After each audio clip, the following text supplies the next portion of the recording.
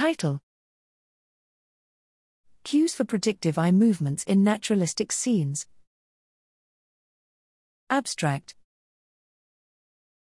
We previously compared following of the same trajectories with eye movements, but either as an isolated target or embedded in a naturalistic scene, in this case the movement of a puck in an ice hockey game.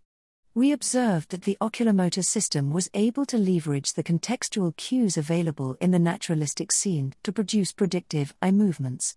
In this study, we wanted to assess which factors are critical for achieving this predictive advantage by manipulating 4 factors: the expertise of the viewers, the amount of available peripheral information, and contextual and kinematic cues. The more peripheral information became available, by manipulating the area of the video that was visible, the better the predictions of all observers. However, expert ice hockey fans were consistently more accurate and better at predicting than novices, and also benefited more from additional peripheral information. Artificial contextual cues about the position of the players did not lead to a predictive advantage, whereas impairing the causal structure of kinematic cues by playing the video in reverse led to a severe impairment.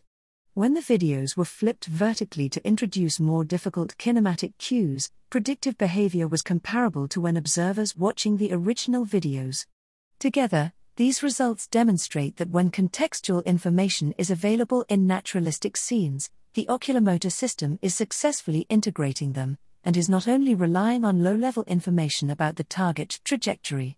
Critical factors for successful prediction seem to be the amount of available information, experience with the stimuli, and the availability of intact kinematic cues for player movements.